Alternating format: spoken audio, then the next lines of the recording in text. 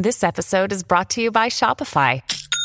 Forget the frustration of picking commerce platforms when you switch your business to Shopify, the global commerce platform that supercharges your selling wherever you sell. With Shopify, you'll harness the same intuitive features, trusted apps, and powerful analytics used by the world's leading brands. Sign up today for your $1 per month trial period at shopify.com/tech, all lowercase. That's shopify.com/tech.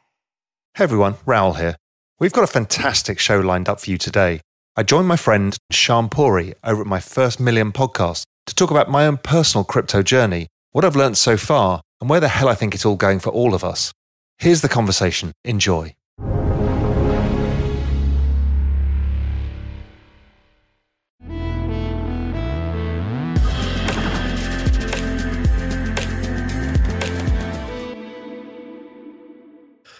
It's good to have you. So you live like in the Cayman Islands or something, right? Or is that where you are right now? Yeah, I'm in my house, my beach house in Little Cayman today. So I live between Grand Cayman and Little Cayman. And why are you in the Cayman Islands? It's beautiful, and it's just a nice place to live. I'm English, so I don't pay tax here either, which is also nice. Yeah.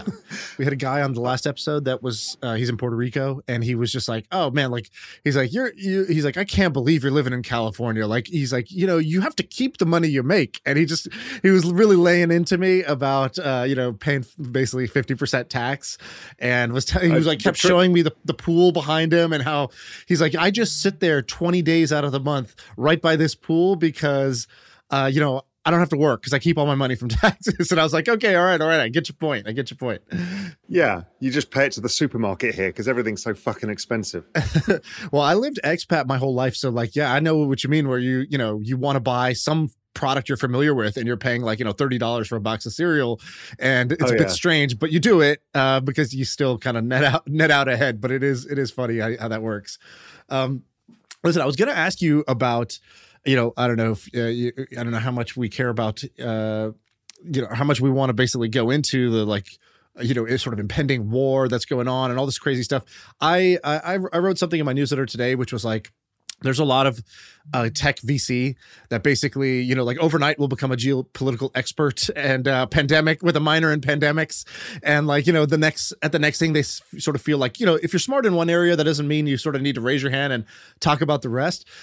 But the reason I wanted to bring it up with you is because you actually are kind of like a macro investor, right? That's your domain of expertise. And you've seen many cycles and many sort of news events. And you tweeted something out that I thought was hilarious, which was like, here's a thread on my advice to you about trading during like crisis or sort of like these global events. And then, the thread was one tweet, which was like, don't, you're not going to have an edge sort of, doing arbitrage against headlines from CNN and Fox and all these other guys. Like, just don't kid yourself. But can you kind of talk about that? Like, you've seen, these different things. You've been an investor throughout. So talk about that a little bit more. What is your kind of mindset around that? My mindset around that is nobody has any clue about geopolitics. So even at one point at a hedge fund, we hired the ex-prime minister of Israel to help us over the Iraq war. And the information he gave us was useless. And I've noticed it always. It's useless. And the market moves up and down on headlines. And generally it amounts to a lot of P&L pain if you try and trade it. Best thing is, stick with the bigger outcomes. If it's tied with a recession, it's different. Those things can see 1 year, 18-month bear markets. It's a different thing. These events tend to be short and sharp. Right. And so your career is kind of funny. I was sort of tracking it, and it's so for those who don't know, you were at Goldman, you started your own hedge fund, and then it seemed like you retired, correct? You retired pretty young. You retired at 36. But I mean, now you have a company now, so you're not, fully retired and kicked back. But no, I've got four jobs I'm doing right now. So right, but you did have a break in between, correct? So like I think it was 2004 when you sort of retired from the hedge fund, and it was like 2014 or something when you launched, Real Vision. So what was going on in between? Were you doing nothing, or you were doing other projects I just don't know about? I was writing Global Macro Investor, but that is a monthly publication. So I don't know why all of you guys do weekly newsletters or daily newsletters. That's hard work. So I wrote monthly. It's big. It's like well, it started off at about 35 pages a month, and then due to inflation, it gets to about 130 pages a month now. But I write it in a weekend. So I was living in Spain, wrote one weekend a month. Sure, I need to monitor markets and talk to people, but it was a part-time job. Right. So really what I'd done is kind of opted out of the rat race, moved to the Mediterranean coast of Spain. I was growing fruit and vegetables in my garden and almonds and olives and all of that stuff, living the beach life in Spain in the middle of on the side of a mountain in the middle of a national park, having a great life. In the end, you start missing intellectual capital, the people around you. Because most of the people, most of the year round in a beach town in Spain, work in a bar or restaurant, right? or they're in real estate, which is fine, but you feel very isolated when your world is global macro. Totally. So describe the moment, because I think a lot of people listening to this. So just so I don't know how much you know about the podcast, but basically the podcast is usually me and Sam, who he's not here because he's traveling. He's actually in Portugal right now. We just sort of usually we're both founders. We both recently sold our companies in the last 2 years. We started the podcast after we sold, because that's when you have a bunch of time on your hands. And it's usually just spitballing different kind of like business opportunities, market opportunities.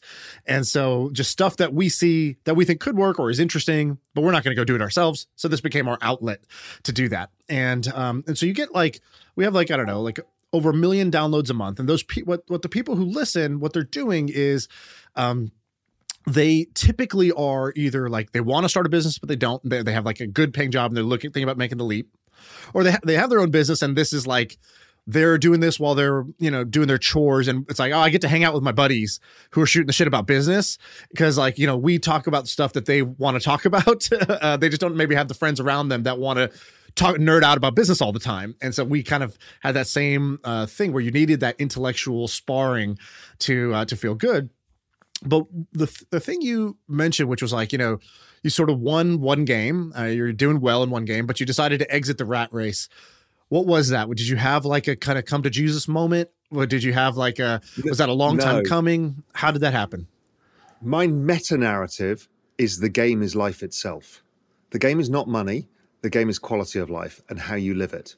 So That was always my objective. So when I was on the tube in London at 5:15 in the morning to get to my desk at Goldman before 6, the reason I did it is because I knew that the next thing I wanted to do was go and live in the Mediterranean. I wanted to have that quality of life. For me, a lot of people think of money as the primary objective. I actually like houses, as you can tell from the house behind me, right? Because this is where I live. This is the quality of life. This is my bank. This is everything.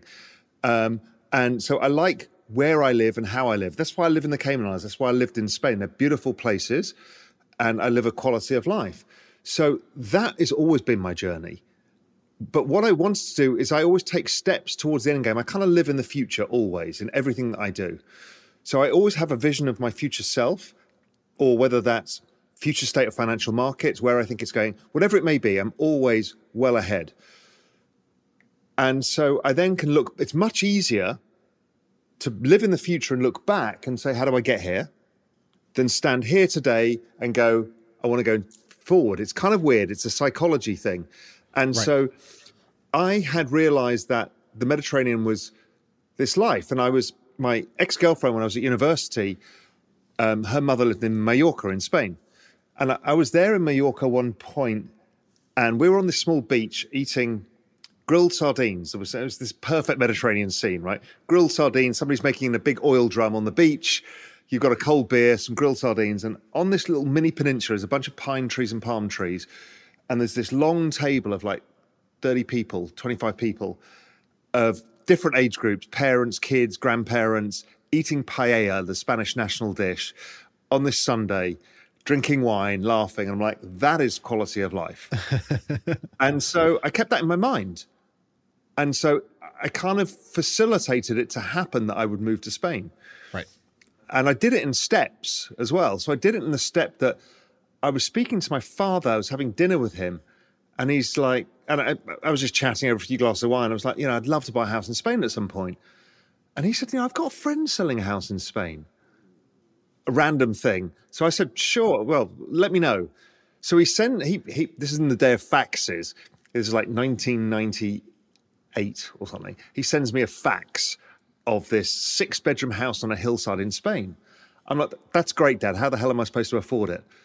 He's like, I was 30 years old. I was working at Goldman. He's like, well, I don't know how much it is. So he came back and said it was £150,000, which at the time was like 250,000 US, 200,000 US. And I just had a bonus and I thought, well, I could actually buy that in cash. And right. I did. And it was game changing. I had a mortgage in London and everything else. It was game changing because now I'd won the entire game. I've got a 6-bedroom house on a hillside in Spain overlooking orange groves, 10 minutes to the beach. And I could lose my job. I could still have that. Anything could happen.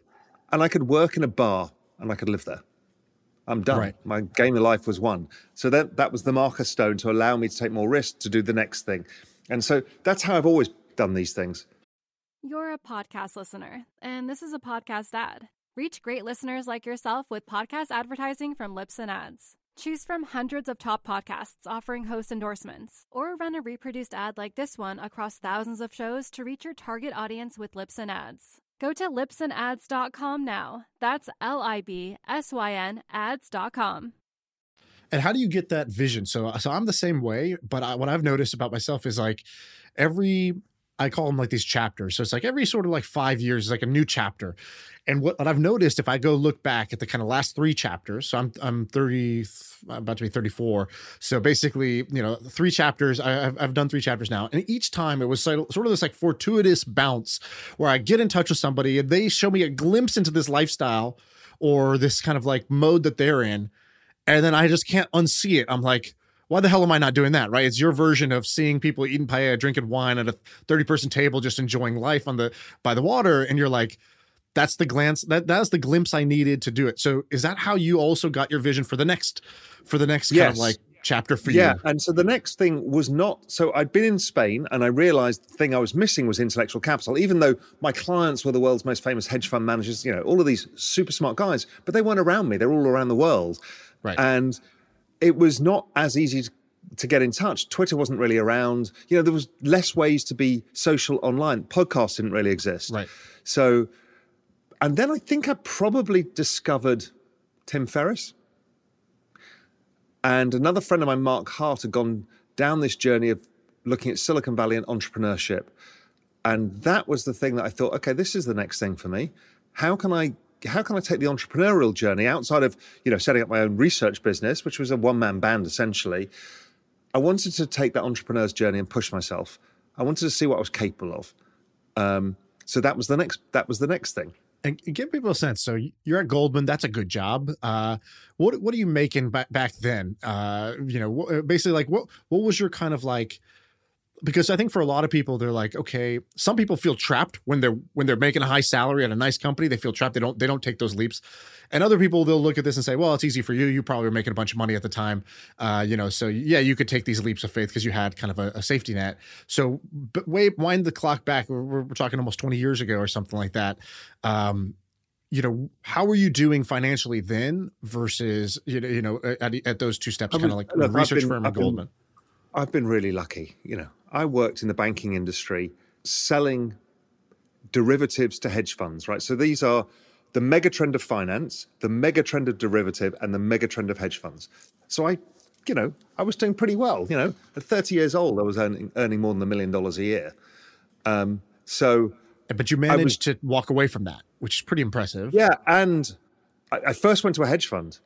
Don't forget. So I left Goldman, went to hedge funds. So I took a risk, Yep. But I used to argue with my boss every time. He used to give me share options and restricted stock. I'm like, thank you, it's worthless. I'd rather have cash. He goes, how dare you? You should be proud to have equity in Goldman, and that's why we can give you so much more compensation. I said, it's worthless.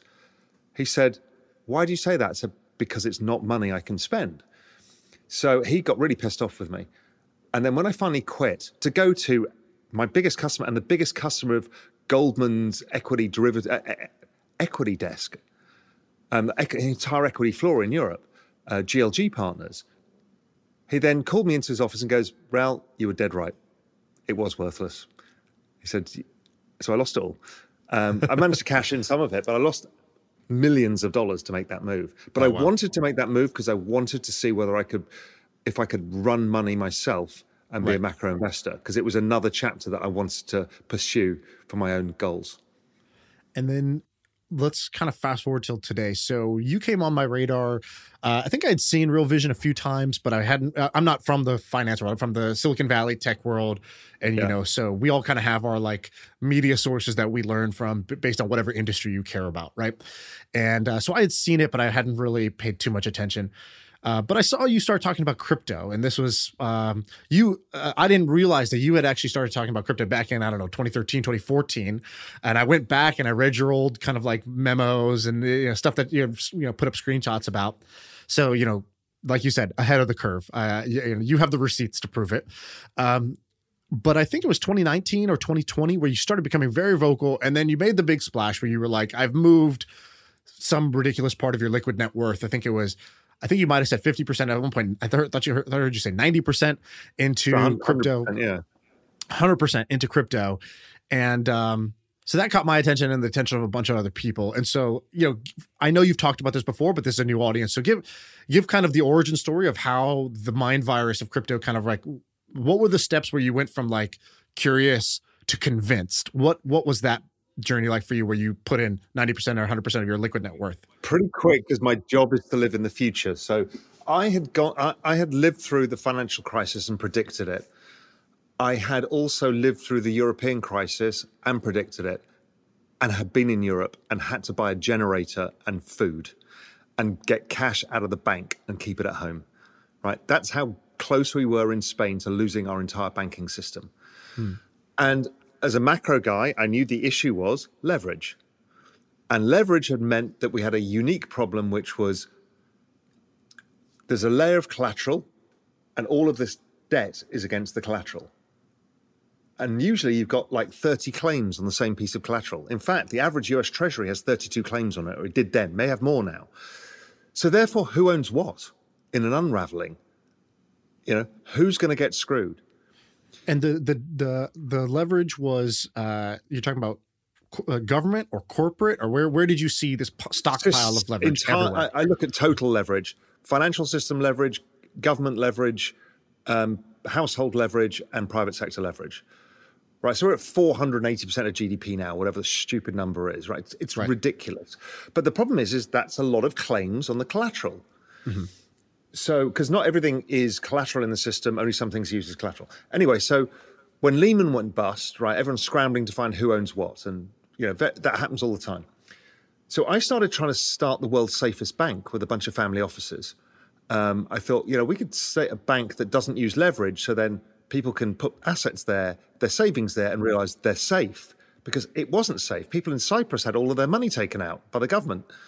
So I'm like, okay, I need to do something about this, and I can do something about it. So I started that journey, and a friend of mine called Emil Woods, who was a subscriber to Global Macro Investor, who was running a hedge fund at the time, an ex-Goldman guy, he said, you need to look at Bitcoin.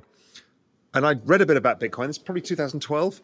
And I wrote the first macro piece on Bitcoin, which is, I think, the thing you referred to, which was 2013. I saw it and thought, okay, so we've got two things here. One is this asset, Bitcoin, and that's a scarce asset in a digital world, so that's probably interesting. And secondly, we've got blockchain, which is a recorded ownership of everything.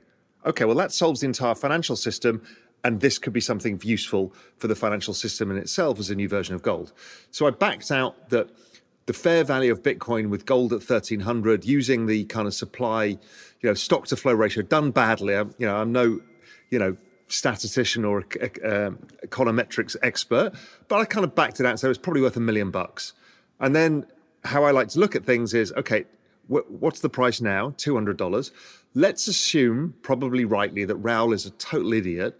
So let's assume he's wrong by 90%. So it's worth $100,000. And it's at $200. That is the best single bet I've ever seen in my entire life. So I bought it, and I wrote about it, and I held it all the way through till. And when you say you bought it, that's like the first time I bought Bitcoin, I bought $1,000 of Bitcoin, right? So I bought it means what? Like you bought a tiny bit, you bought a medium amount, or you went you put a significant stake for yourself into it. A decent enough amount, and I sold it after a 10x. So I'd done well from it. Sadly, I'd got divorced in the process, so I halved that. So there was my tax that I don't pay in the Cayman Island. I chose a voluntary 50% tax. So, it wasn't a life-changing bet, but it was a good bet. Now, had I held it on to 20,000 when it peaked, it would have been life-changing. So, so I've been in it. I got out. I was nervous about all of these forking wars and everything going on. I'm like, I don't understand this. Let's wait and see. And then I had talked about it a lot, analyzed it, been involved in it, but hadn't been investing it again until 2019. Started sticking my toes in again because the market had been selling off. I was starting to get comfortable that, yes, that we've got a recession coming. This is going to be a useful tool. And then 2020 comes along, and I was already positioned for a recession. But, this opportunity was like, okay, if the central banks are going to print like crazy, then that's the opportunity. So I bought a lot of Bitcoin. At that point, I was long bonds, gold, dollars, Bitcoin. And then over time, I started charting Bitcoin versus other assets. And I realized its dominance in performance was so extreme that it made no sense to own other assets, even with the fact that Bitcoin can be very volatile and have periods like now where it's down 50%. It's like, it makes no sense to own anything else. Now, I probably will take other bets here and there. But I think my core strategic, so I was Bitcoin first, then I started doing the work. I was on Twitter a lot. And people, if I were to ask anything about Ethereum, people would pile on to me. That makes me want to know more. So I start digging in. Has the opposite reaction. I knew about Ethereum and, but I started properly digging in. And I thought, this is really bloody interesting. The chart looks incredible. The chart versus Bitcoin looks incredible. This makes sense to me. So I started switching into Ethereum. And when you say the chart looks incredible, so tell me what that means. So I've, like I said, come from the tech world. We look at charts all the time, but they're always like users, revenue, things that sort of like are not based on any kind of like speculation or human market emotion whims. Yeah, human emotion, exactly. So charts don't lie, or they do but unless you know what you're looking at. And so when you talk about charts, I see people like do this all the time on Twitter where they're like, it's voodoo magic. They see a chart, then they draw this like crazy shape. Oh, clearly this is doing a reverse cyclone pattern and it's going to go all the way up. And so are you one of those guys where you actually do the technical analysis and you say, no, the price chart is what I'm looking at, or were you looking at other charts? Both. So, and I'll come on to that. So price chart, I think, is the best guide of what the asset is doing, what its trend is, how people are perceiving it, and where it is versus what you might perceive as fair value. So, you notice certain characteristics, like crypto tends to be exponential in price. So you put it on the logarithmic chart, it starts to make sense. You look at things like copper and lumber, they tend to be mean reverting assets because they get met by excess supply. With high prices lead to excess supply. So right now with oil at $100, everybody wants to make as much oil as possible. So the price comes down over time. It doesn't happen with crypto because you can't. So you need to understand the structure of markets, where the sentiment is. Is it overly bearish? Like a day like today, it got overly bearish. And so suddenly you start to see a reversal. So these kind of things are interesting.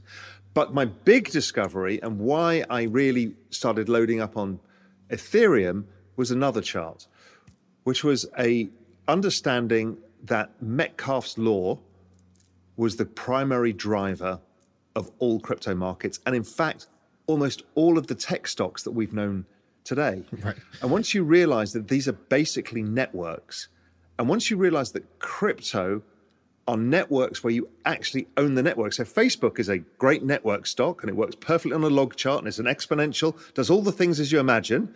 You can value it in Metcalfe's law terms. But the fundamental difference is shareholders and network users are not aligned. The shareholders make the money, the network users get the utility. Along comes crypto, you marry the network user with the owner. Okay, now you've got network effects upon network effects. This is like behavioral economics, right? Manna from like heaven. Religion meets Metcalfe's law, right? It's like now I'm tribal about the thing. It's religion meets capitalism. It's basically Yes. what it is, right? So that is incredibly powerful. So I start looking at the fact that Bitcoin and Ethereum charts just at different points when they, at the same point in the adoption cycle, were remarkably similar. And then it dawned on me is they're all the bloody same thing. They're all about adoption. So if you look at it and if you're honest with yourself, Ethereum, if you think about Metcalfe's law, it's about the number of users and then the kind of connections between the users and the applications built to create those connections.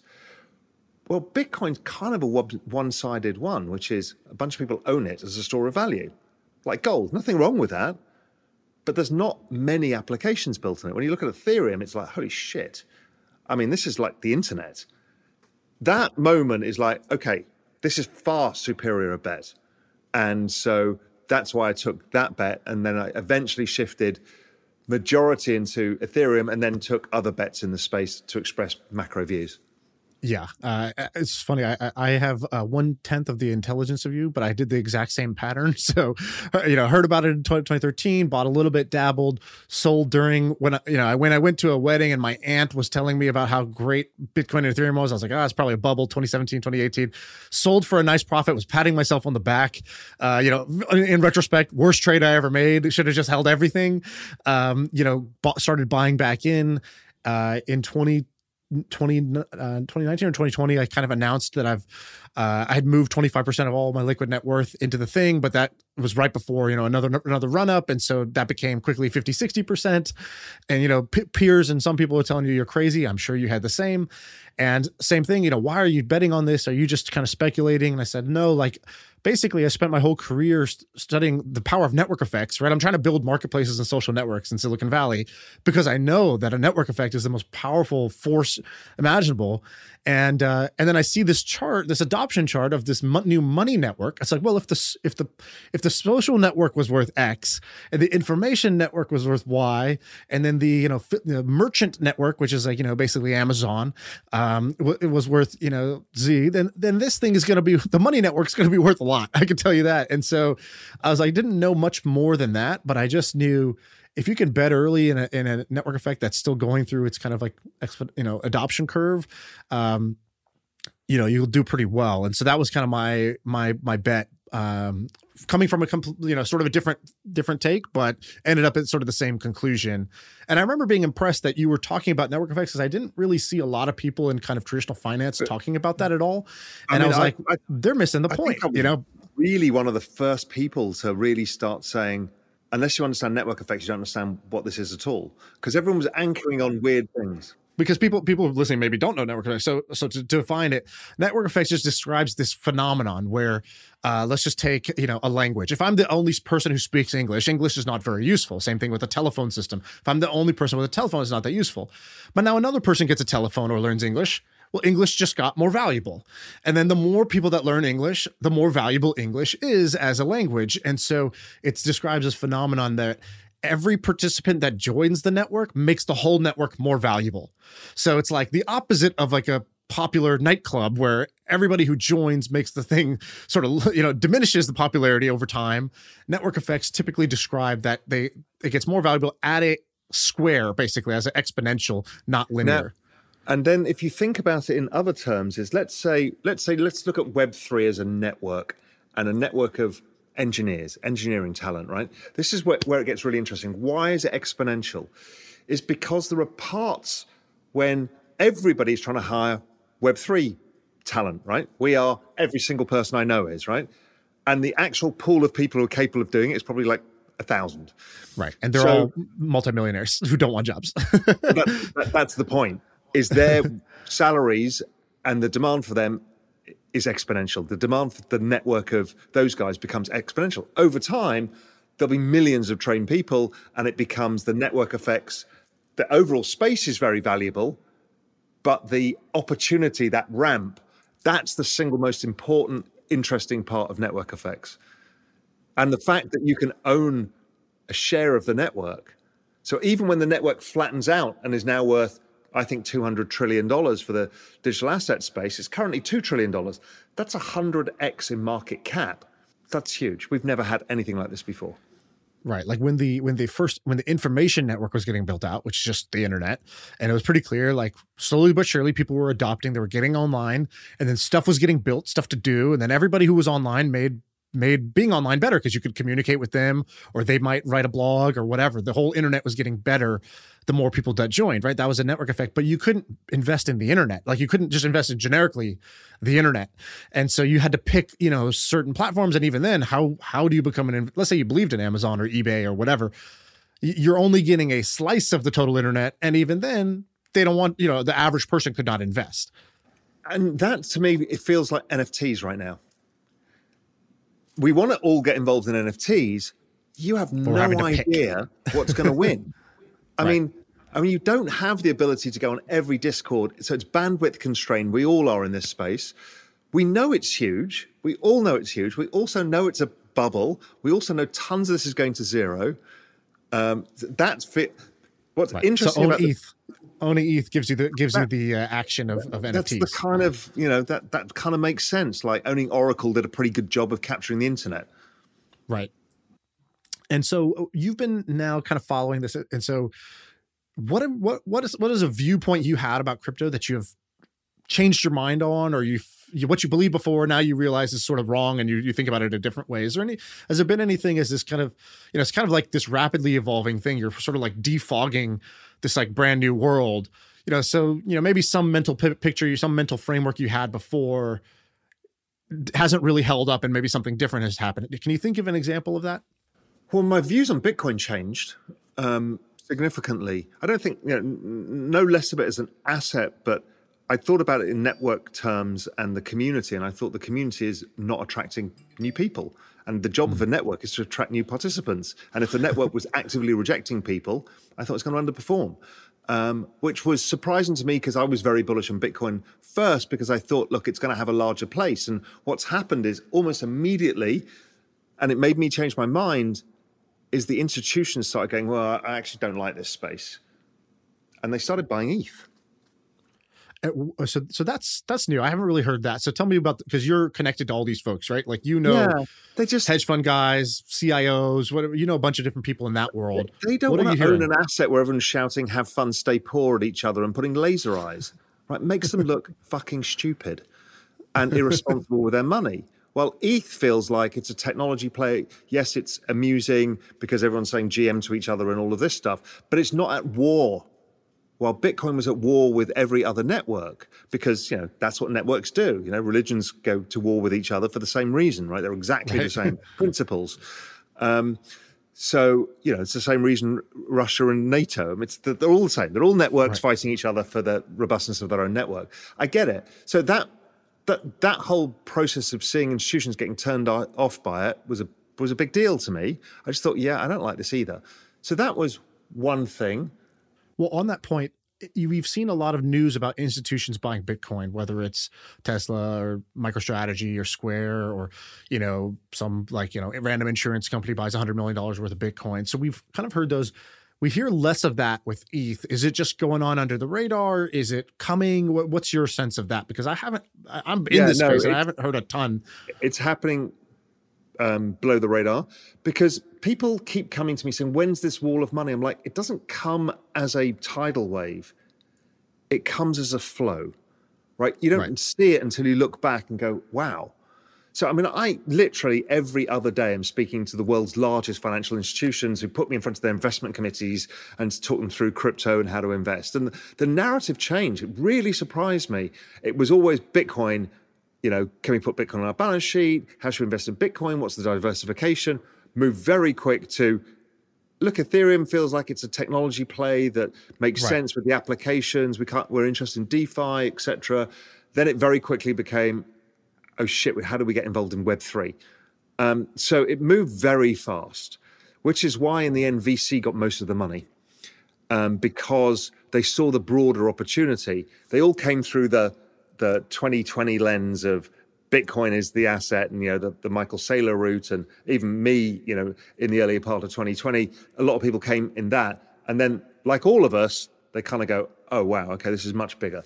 So, I've started a fund of hedge funds, which is invest in crypto hedge funds to allow institutions another way into the market because they don't really want to buy just ETH or Bitcoin. They want exposure to this $2 trillion asset class is going to go to 200 trillion over the next 10, 12, 15 years, whatever the number is. So hedge funds are pretty good for that because their job is to manage the exposure and to capture this big move. So, that's another way that it's coming in that people don't see. It's not all about the Bitcoin ETF. I don't think that's going to move the needle as much. It'll be positive, only in a positive market. Yeah. The way you described it's like it's not one giant wall of money, and like most things, it's not a single moment in time where it just goes from not here to here. It's more like a cascade of dominoes, and every day you hear something. That's another domino that's tipping the next domino. Each one influences the next one, and then you sort of, once you tip it off, which has already happened, it just takes a matter of time until the whole domino set runs through, and it's all done. Yeah, and I'm seeing institutions using this weakness and not being frightened by it. So they're like, look, this is a fantastic opportunity. I need to use this. I get it. It's a volatile space. They understand. The people who are trying to put capital to work understand. But once the price starts going up again, then you'll see the stampede. Right. If Bitcoin's at 65,000 or 70,000, then people say, okay, we've had a year-long correction. It's now going up. Next phase is going to go to 150,000. And they'll be in. And there'll be a mad panic because they've all been doing the work over the last year and a half. So they'll be like, we've got to get in now, Because if they don't, they miss the outperformance of their peers who've got it. You're a podcast listener, and this is a podcast ad. Reach great listeners like yourself with podcast advertising from Libsyn Ads. Choose from hundreds of top podcasts offering host endorsements, or run a reproduced ad like this one across thousands of shows to reach your target audience with Libsyn Ads. Go to libsynads.com now. That's LIBSYN ads.com. And what do you do with your ETH? Do you put it into DeFi? Are you earning interest? Or you yield for you put it in a you lock it away, you don't touch it? Do you remember that story of the house in Spain? Once you win something, you don't let somebody else take it away from you. It's as simple as that. Because if I was staking, I get 5% yield, or if I'm really clever and I'm mess around in deep DeFi, I'm getting like a 15% yield, and then I get rugged, or something goes wrong, or it's on an exchange that gets hacked. That's not the risk I want to take. It's not worth it if my expected future return is, 10x. Why get a 5% yield? It's nonsensical. So I just don't do it. Why take? Yeah, exactly. It's basically, why take even if it's a small chance of multiplying the whole thing by zero? That's not really the bet to make. What I do is I take a very small percentage and I say, this is my learning budget. Because basically, if I had done that with Bitcoin, I would have just sort of sat on my Bitcoin, never touched anything else. And I said, well, no, actually, it was quite useful to start playing in Ethereum fairly early on. And similarly now, playing in DeFi or NFTs, you take a learning budget and you say, look, this isn't the principal. This isn't the one that's going to make all the money.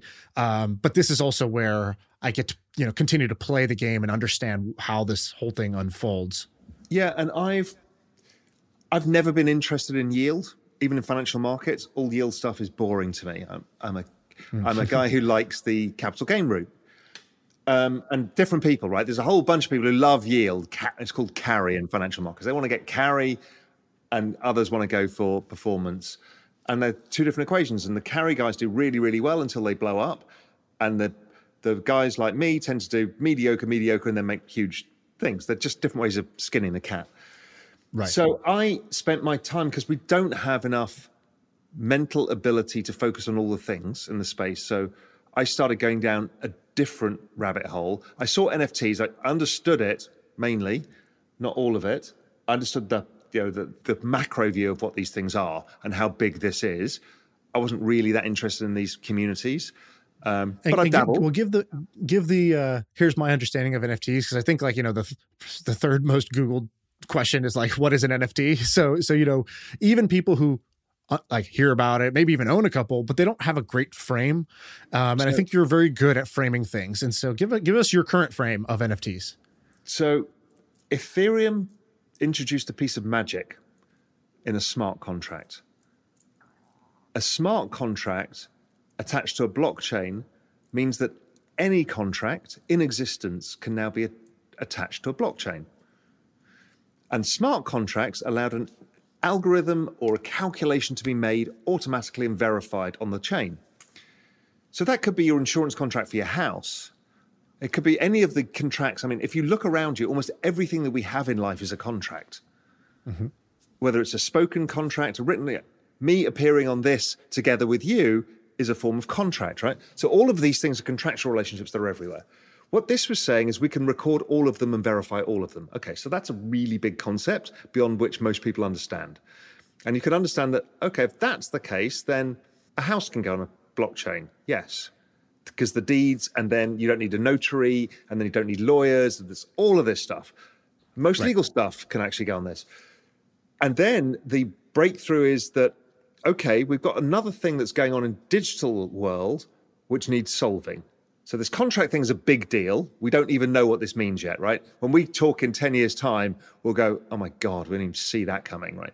So that's all happening. And DeFi is that. There's contractual obligations between borrowers and lenders. It's all happening on chain. But what the average person is seeing is a different breakthrough that came out of this whole concept. Is in digital world, everything that gets digitized goes to zero in value or cost. Everything, right? The price of data, the price of everything is zero over time. So that's a big problem if you're living in an increasingly digital world. So how do you cement digital value is you have to introduce a system of scarcity. And an NFT allows a digital asset to have scarcity. Okay, breakthrough. Now, it could have come from the music industry. It could have come from a number of different places. It ended up being the art market. Okay. And where you can say this stuff that was basically worthless online. I mean, Getty had bought a bunch of image rights, but to police it is really bloody hard as well. So, okay, now we can create a one of value or a number and do that. So that becomes the value of an NFT. The next part of an NFT that you say, okay, well, if we give a bunch of people these, we can now identify a community. And then these people can be like-minded communities because they coalesce around an idea, which is this piece of art and this community, which is Bored Ape Yacht Club or CryptoPunks. So that becomes incredibly valuable. It's a membership to a club. And it's your identification. It's showing your Rolex. And, it's all of that stupid identifying tribal stuff that humans do endlessly and always have and always will. So that's going on. And it allows us, don't forget, the internet had taken us from our towns, villages, families, which is our social structure, and thrown us into a big shouting room from people all around the world with different views, right? It's quite exhausting. And we all wanted a place. And what this is giving us is these little digital communities, sovereign states, villages, towns, cities, where we can now operate with civically minded people within that. And these tokens are the identifiers. Social tokens are the big thing. They're not they've only just started. That's much bigger, I think, than even NFTs are. But let's start with this, because this is a way of coalescing humans, because humans like these kind of identification, system of shared values, that kind of stuff. So NFTs are a lot of things. That's why they're so big. And again, that's just scratching the surface of what this is. It can also and will also be your digital identity online. Right. And you said something about music, and I saw you tweeting about music and kind of the future of music royalties, or like how anybody can become an A&R, person now. Describe what you what you're thinking there, because I think that'll be fascinating to a lot of people, because music is music, like art, is a great entry point for a lot of people, whereas macro investing is deeper in. Correct. So what is the world's most vibrant communities? It's sports and it's culture. That's fashion brands more than any others. It's music, it's art, it's these things, right? Culture. The big unlock here is if you can tokenize communities, which is now the network owner is the same as the network user.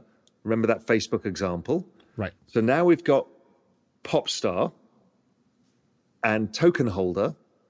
They're all now joined in the same network. So now everybody's incentivized to grow the value of that network.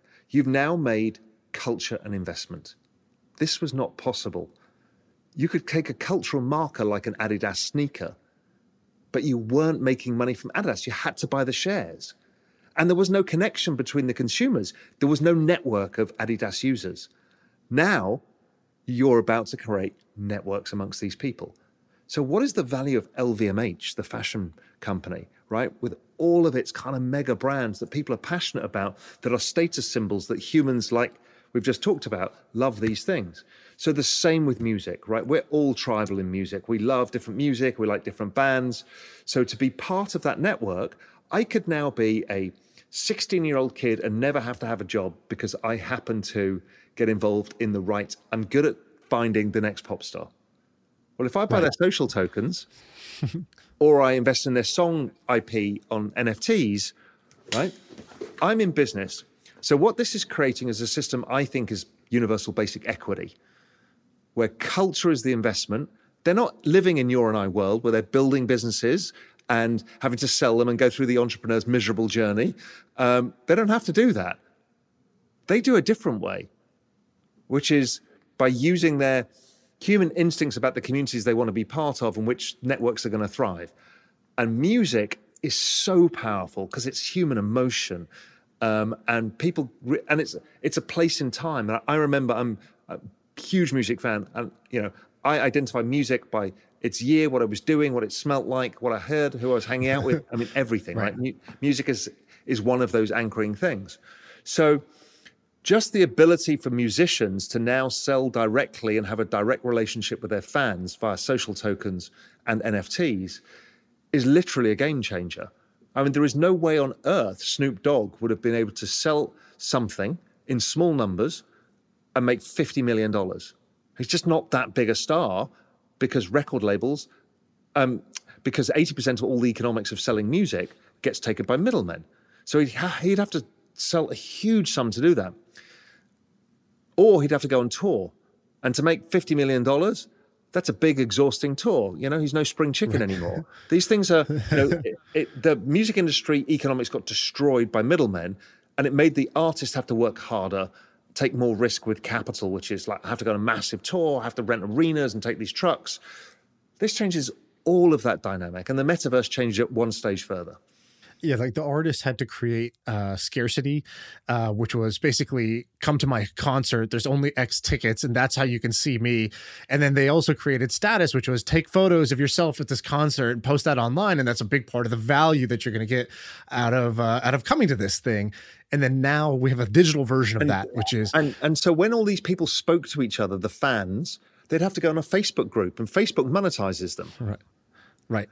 And if they want to go on tour, they need to go on Facebook and Google and pay everybody. But when you've got millions of token holders, you've sold out 50% of your tour. You've de-risked everything in minutes. It's just, it stops you having to use middlemen all the time. And you talked about two different things. There's like the sort of like almost like the 1,000 True Fans, concept where basically an artist can drop something that's rare and exclusive or access to them or their fan club. And it gives the whales, something to go buy that they would, that they're actually willing to buy more than just a t-shirt. Now you give them something worth buying. And so that's one thing that you could do with it. But the other one is what you're talking about, buying a stream, a part of the royalty rights, a part of the royalty stream. And so that's where, I remember, I remember finding Macklemore, the artist, when he had 2,000 fans. And I was like, this guy's great. And like, if I had actually been able to bet that this guy's great and therefore be a part of his community, he views me as a backer and true believer. And I did. I remember I kind of did a Kickstarter with him or whatever. He pre-sold his album and I just gave him, $30 because go use this to help make your album, pay for some studio time. But he didn't know me. I didn't have a relationship, and I had nothing to show for being right.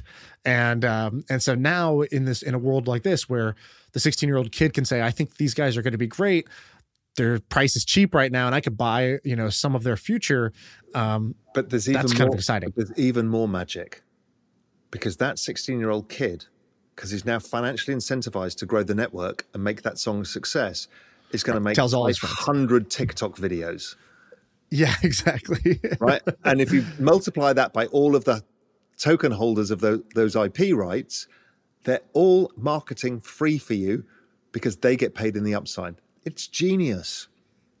I mean, think about it. Like, if you doubt what you just said, just think about, who's Bitcoin's CMO? Who's the chief marketing officer there? What's their ad budget? And then how much publicity do they get? Who's their PR person? How much publicity do they get? How much chatter? How much, the ticker that's sitting on CNBC all day showing the Bitcoin price, right? Like all of this happened because you had a network of people incentivized to go shout to the world how great this thing is. And people hate that about crypto. Oh, there's just people shilling their thing. Yes. And that does get annoying. And, you have to filter, signal from noise. But at the same time, you have to appreciate what that does. It turns every believer into a marketer. Every society is the same.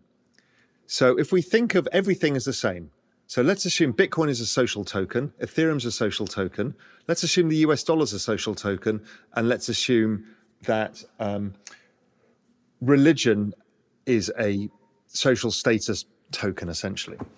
So everybody goes the same way to increase the value of that thing. So the US is like, we've got military might and we're the greatest nation. This is the free place and everybody can become a president, right? That's their narrative, right? Every country has a different narrative to drive its value system for its network because they all require incoming capital to support the network, including the church, which couldn't have survived without incoming capital. So they get all these people out to go and tell the word of God. They then spread the dish around, take money in. It builds the church. It grows the network. They're all the same.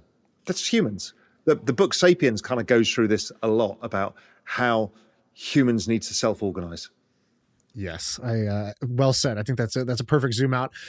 We can kind of even pause or stop there because I kind of don't think we're going to be able to top that. So I kind of want to have my Michael Jordan moment and leave with the buzzer beater instead of coming back on the Wizards at age 40 and kind of with achy knees. So Raul, where should people follow you on Twitter? You're Raul GMI. You also have Real Vision, and people should go sign up for that. If people are interested in crypto, really easy. I've set up an entire free crypto channel, which is realvisioncrypto.com. It's all the great and the good of the entire industry. Everybody, every week I interview who I think are the people I really want to pick the brains of. And I go down all these journeys of social tokens and music and macro and all of this stuff. So there's so much there, and it's free, realvisioncrypto.com. Awesome. All right. Thank you for coming on. I appreciate it. I really enjoyed it. Thank you.